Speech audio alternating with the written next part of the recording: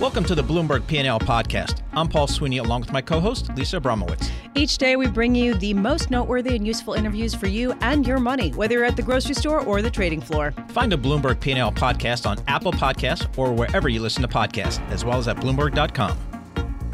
One big question heading into 2020, or in 2020, since we are now there, has been how much has the Fed bolstered stock prices and how much will they continue to do so? We're so lucky to have Torsten Slok with us, Chief Economist and Managing Director at Deutsche Bank Securities here in our Interactive Broker studios. Torsten puts out some of the most interesting and provocative charts that I get in my inbox. I'm very excited to have you on. Let's just first talk about how much you found that the Fed stimulus last year actually bolstered stock valuations. So what we tried to do was to ask the question, when the Fed basically expands their balance sheet, there are various reasons why the balance sheet can go up, and we can discuss for a long time whether that's called QE or not.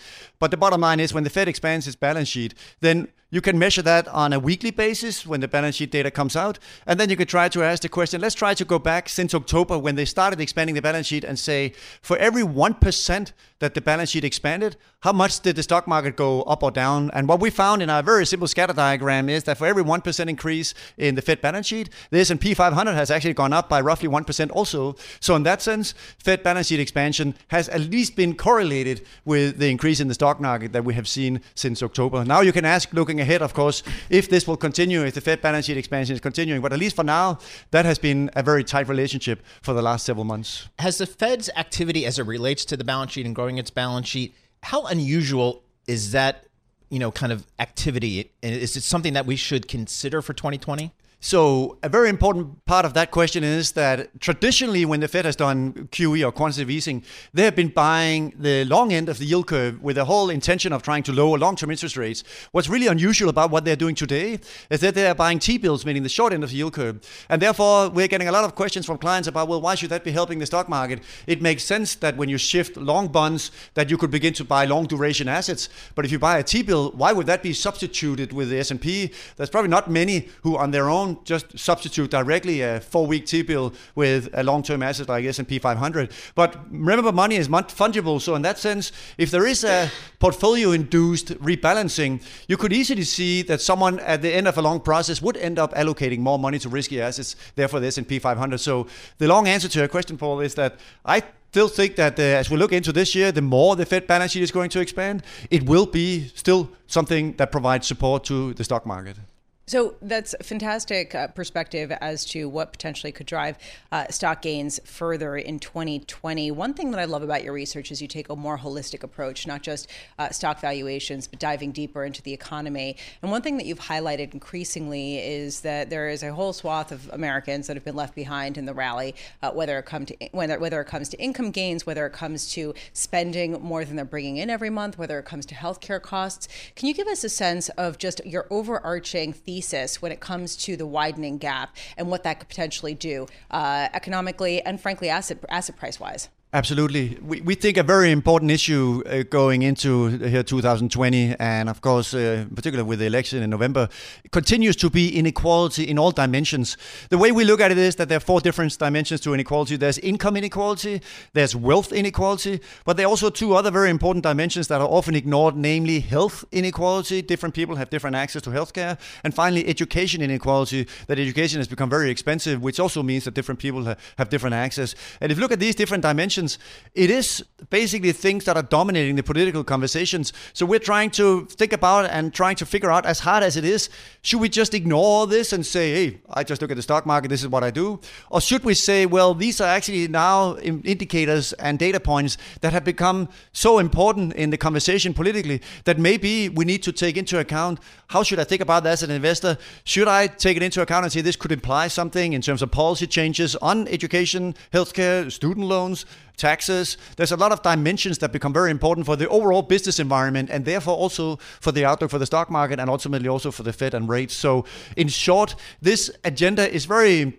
confusing and fluffy in the sense of there's a lot of arm waving around a lot of these data points, but it still turns out in almost all our conversations to be, at the end of the day, a very, very critical input to how will markets actually do as we sit here on the first days of 2020. Do you think some of those inequalities that you identified have had an economic impact in the U.S.? Has it impacted GDP? There's a lot of folks, a lot of economists are saying we're going to be slower growth for longer, kind of 2% GDP. Do you think one of the contributors of that could be some of these inequalities we're seeing? Absolutely. We do think that a very important reason why this expansion was so weak for the last 10 years was probably that the main boost from policymakers, remember policy in 2009 and 10 basically responded less with fiscal policy and more with monetary policy. And what did monetary policy do? It lifted stock prices and home prices. Who benefits from that? People who own stocks, people who own homes. And because there were fewer people who owned homes, the home ownership rate was going down, fewer people owning stocks, that meant that the benefits in this expansion were concentrated on fewer hands. So in that sense, the benefits of higher stock prices and higher home prices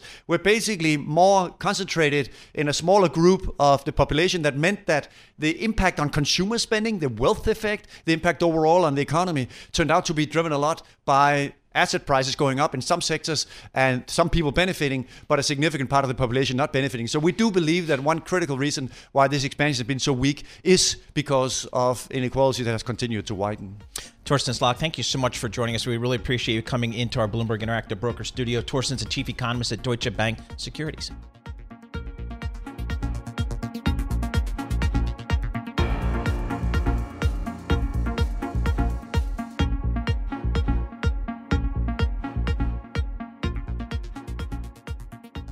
Hockey stick growth, that is what people are expecting for the first quarter, the first half of 2020. Joining us here in our Interactive Broker studios, Nick Colas, co-founder of DataTrek Research. And I want to talk about the consensus idea that we have here, which is that the first half of the year will be front-loaded in terms of gains in the S&P and beyond as companies report earnings that are solid and show steady growth in the U.S. economy.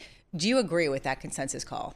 I think it's a bit tough, and I'll tell you why. If you look at the first half of last year, you saw that S&P 500 companies registered revenue growth of 5% in Q1 and 4% in Q2, and that trailed off to 3% and then 2%, what we're expecting for the fourth quarter. And those are tough comps because the U.S. economy and global economy is still growing only fairly slowly, and even though the effect of Fed rate cuts and perhaps a trade war settlement will spur business spending, it'll be in the back half of the year. So I'm not as optimistic that we'll see those really healthy comps in Q1 and Q2. So, Nick, I'm looking at your research note, and I love your theme here, 6-word market narratives. Give us your 6-word market narratives for 2018, 2019, and maybe how we should think about 2020. You know, the 6-word narrative is an exercise to try to just distill down what happened in 2018, 19, and what could happen this year. The summary of it was that 2018 was a year of a huge policy mistake. The Fed thought that neutral rates were much higher than they were. You know, Jay, don't touch that dial. It's kind of the 6-word market narrative. In 2019, we had a reversal of that. Basically, the Fed came out on January 4th, apologized for getting it wrong, and spent the rest of the year cutting. So it was, okay, we know you're sorry, it's okay. Right. 2020 is going to be this issue of, look, there's 100 different ways to cut this market and say you shouldn't be involved. Valuations are very high, corporate debt's very high.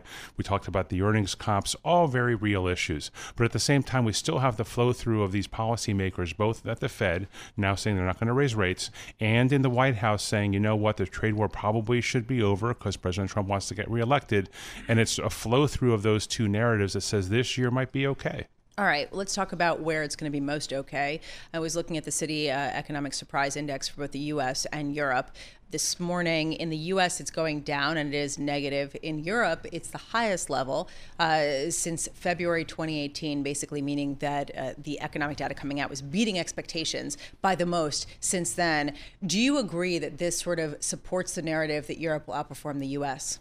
At an economic basis, on a relative basis, meaning they're going to grow a little faster on a quarter-over-quarter sequential basis, absolutely. The issue with Europe as a stock market is it's so little exposed to technology. The IFA index index is only 7% technology, and that includes Japan, obviously, but developed non-U.S. U.S. here, we're 31% tech between tech, Amazon, Google, and Facebook. So you really have to make a very big bet on financials, which is fine. European financials have done really well in the fourth quarter and should continue to do well as Bund rates continue to rise. So it's a good story. It's just not the same kind of story as the U.S. market. I still like the U.S. market better, but it's for that tech exposure. So typically after a very strong year like we had in 2019, up 28, 29% in the S&P, what does your research show to what the markets tend to do in the year after? Well, here's the good news. Okay, let's start with the good. The good news Which is... means he has more bad news. Yes. Just carry on. The good news is you don't see markets puke the next year. The market is pretty efficient, and it tends to see through. The only time we had a really bad sequential year after a great year was 1937. Market was down 38%. 37, 38. But on average, you do about 10% is the short answer to your question. You don't do as well as average because there is a little bit of pull forward, but you tend to have another good year. The problem is the win rate's not as good. On average, S&P win rate 72% since 1928. Against these years, it's more like 60%, so a little bit closer to a coin toss. We had Torsten Slok on earlier from Deutsche Bank, and he was talking about something that you mentioned, the Fed's support of markets, and talking about the correlation between the increase in the Fed's balance sheet and increases in the S&P 500. Granted, it's not a long time set.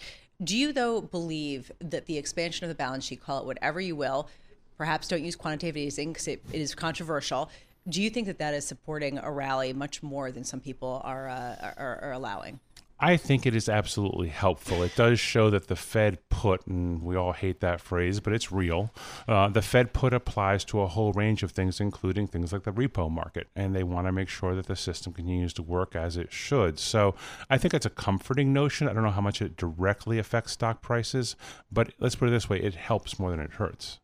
So again, are you in the camp that, this is where Lisa and I had a little bit bone of contention before the holidays. I said, if the data was to come in, strong economic data, that is there a scenario where the Fed could hike rates, and she quote unquote rejected that assertion? I reject that. She rejected that assertion. Is there any scenario where in an election year the Fed would even consider, if the data led them there, to maybe raise rates? Absolutely not. It doesn't feel like it, but I'll tell you why. We do every time we see a new set of dot plots from the Fed, we do a standard deviation of all the FOMC participants and look at how certain they are about their future expectations. The Fed is more certain right now, about 2020 than it has ever been since the dot plot started for a future year. They are signaling very strongly that they are not going to raise rates. It's really unusual. Standard deviation is like a third of what it usually is for an end-of-year, forward-year look. See? That sounds like a rejection.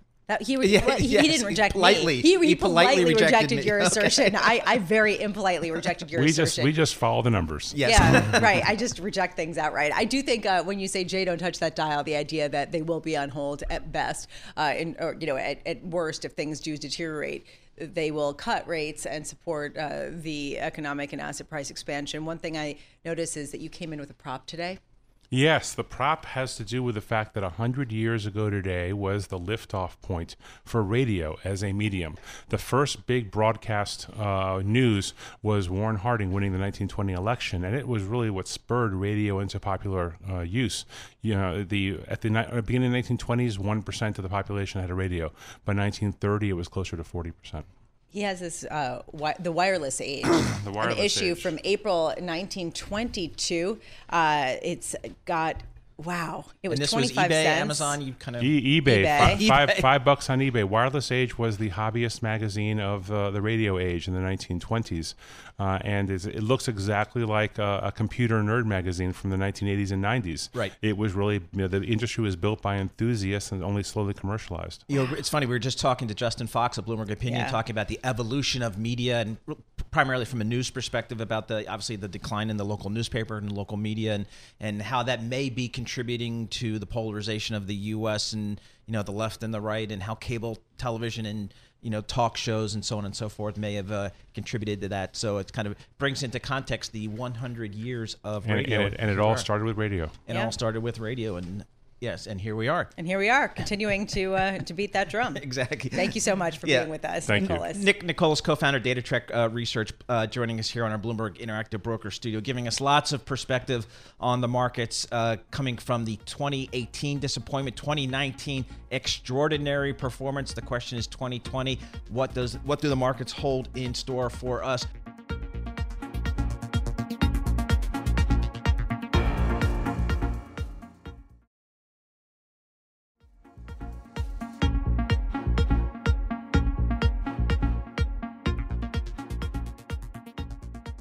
With the launch of Disney Plus in November of last year, many expect 2020 to be the year that the streaming wars really heat up. To get a sense of kind of where we are here in the early days, we welcome Ronan Crossan. He's head of data analytics at Eagle Alpha. Joins us on the phone from Dublin, Ireland. Ronan, thanks so much for joining us.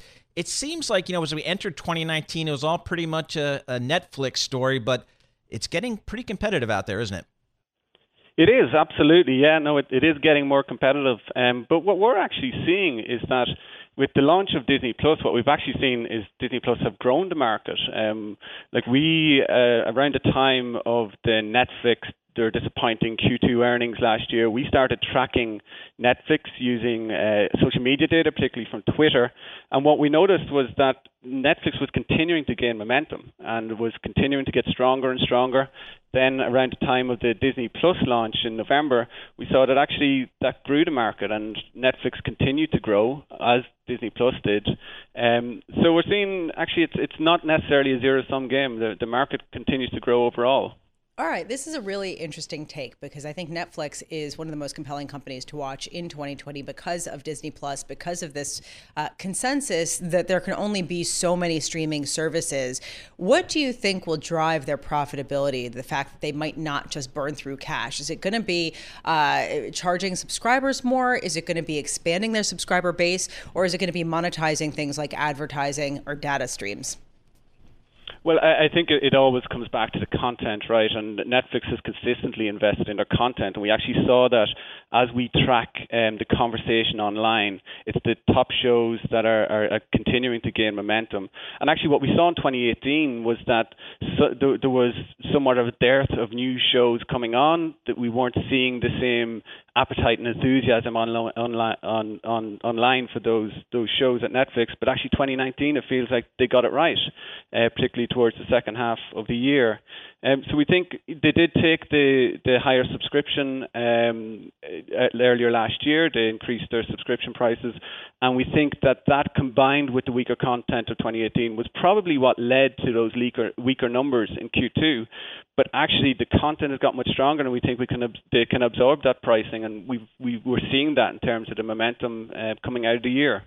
So Ronan, as you monitor and analyze social media commentary as it relates to some of these streaming companies, are you hearing anything about some of the others out there? What are you hearing about some of the others, whether it's an existing streaming thing, a brand like Hulu, or something new like the HBO Max is coming out, and then I think Comcast has coming out with the Peacock. Are they registering at all in social media right now? Yeah. So no, it's a great question, Paul. So what we're seeing is that with Disney Plus was definitely a breakthrough compared to, say, Apple TV Plus.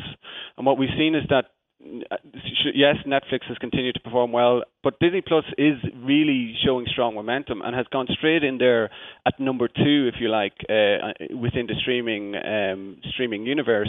Whereas we see someone like Hulu and Roku are continuing to tread at a similar level, whereas Apple TV Plus came in at a much lower level. So we see Disney or Netflix is number 1, but Disney Plus is doing really well, and that continued into the holiday season. We're seeing The Mandalorian in particular has proven to be particularly popular. A lot of people say that the real game changer will be live sports, and whether the cable networks will lose live sports streaming to some of these services. Do you foresee that being a significant game changer that potentially creates losers and winners that results in either insolvencies or mergers?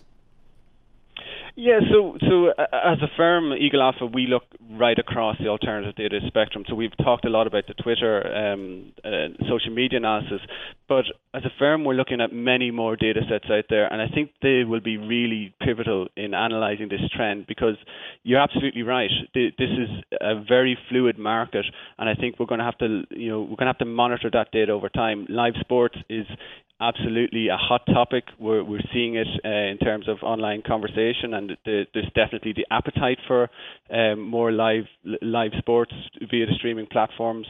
And I think that it's something we're going to have to monitor very closely, and we will be monitoring very closely. Ronan, thank you so much for being with us. Ronan Crossan, Head of Data Analytics with Eagle Alpha, joining us on the phone from Dublin, Ireland, talking about what I think will be one of the most fascinating fields in 2020, which is the streaming.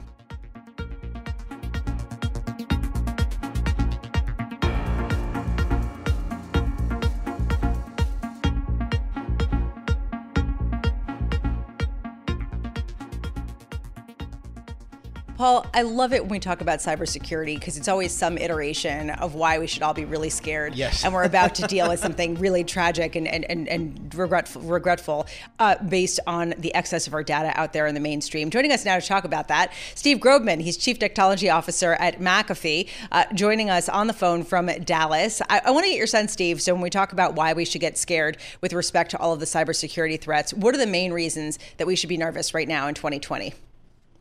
Sure, you bet. First off, Happy New Year, Lisa and Paul. And, cybersecurity is really one of these areas that impacts consumers, it impacts business. It could even impact the upcoming election cycle. And maybe just to kick us off, if we look at it from a consumer standpoint, the thing that consumers really need to worry about is having their accounts and account data stolen.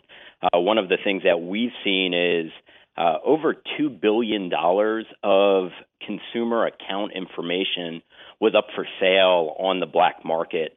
That's eventually going to be sold to individuals that will use it for identity theft or fraudulent purposes.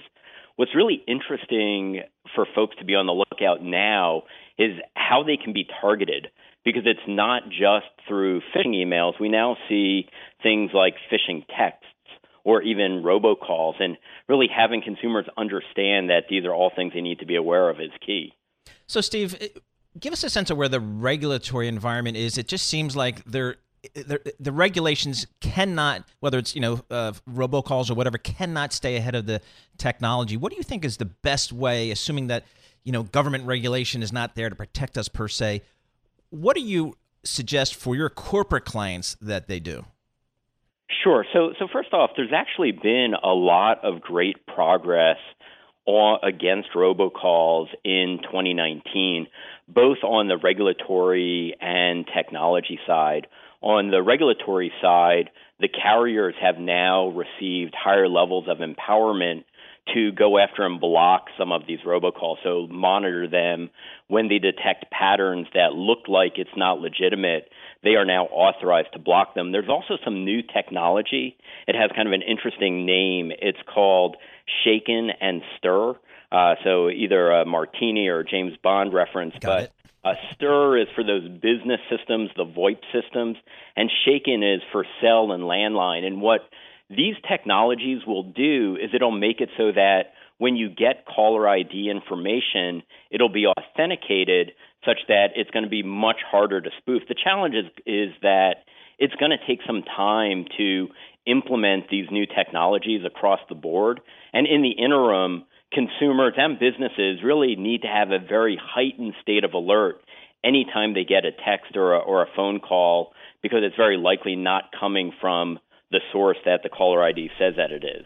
So how is McAfee seeing the business spending when it comes to cybersecurity? I mean, has it been steadily accelerating at an exponential speed, or are they tapering it back and being more selective about how they invest? So what we've seen is businesses now recognize that they need to protect all of the technologies that they're using to run their business. In 2019, and we'll see the trend continue in 2020, there's a significant movement and embracing of cloud technologies. And with that move of business to the cloud, we see cyber threats now starting to target the cloud environment. So one of the things that McAfee has done is we've extended our enterprise portfolio to include both traditional environments and cloud. And where we see a lot of the business investment is making sure that as they move to the cloud to run their business, that they can protect those environments as well as their traditional environments. Steve, give us a sense of how much of the cyber crime or cyber, the issues that people are dealing with, the threats, are how much of that is state-sponsored versus maybe individual or criminal? Do we have a sense of kind of that breakdown these days? So we don't have very specific quantitative breakdowns, but we do see some interesting patterns. For example, last year we saw a major ransomware campaign. It was called the Sodinokibi campaign, and what was interesting about this was it very specifically targeted North America and Western Europe. The way that it did that is part of the code looked at what was the local language that was installed on the computer that got infected. And if it was one of those languages from the former Soviet Union, it would basically not run. What that essentially did is even if individuals or businesses in certain parts of the world got targeted or were exposed to this ransomware, it was essentially benign on their environment and only selectively impacted certain parts of the world. So whether that was a cyber crime organization that was focusing on areas that they wouldn't be prosecuted or other reasons, those are typically some of the reasons we see that sort of behavior. Hey, Steve, thanks so much for joining us. We appreciate your thoughts. Steve Grobman, Chief Technology Officer for McAfee, joining us on the phone from Dallas, Texas. Thanks for listening to the Bloomberg P&L podcast. You can subscribe and listen to interviews at Apple Podcasts or whatever podcast platform you prefer. I'm Paul Sweeney. I'm on Twitter at PT Sweeney. I'm Lisa Abramowitz. I'm on Twitter at Lisa Abramowitz1. Before the podcast, you can always catch us worldwide on Bloomberg Radio.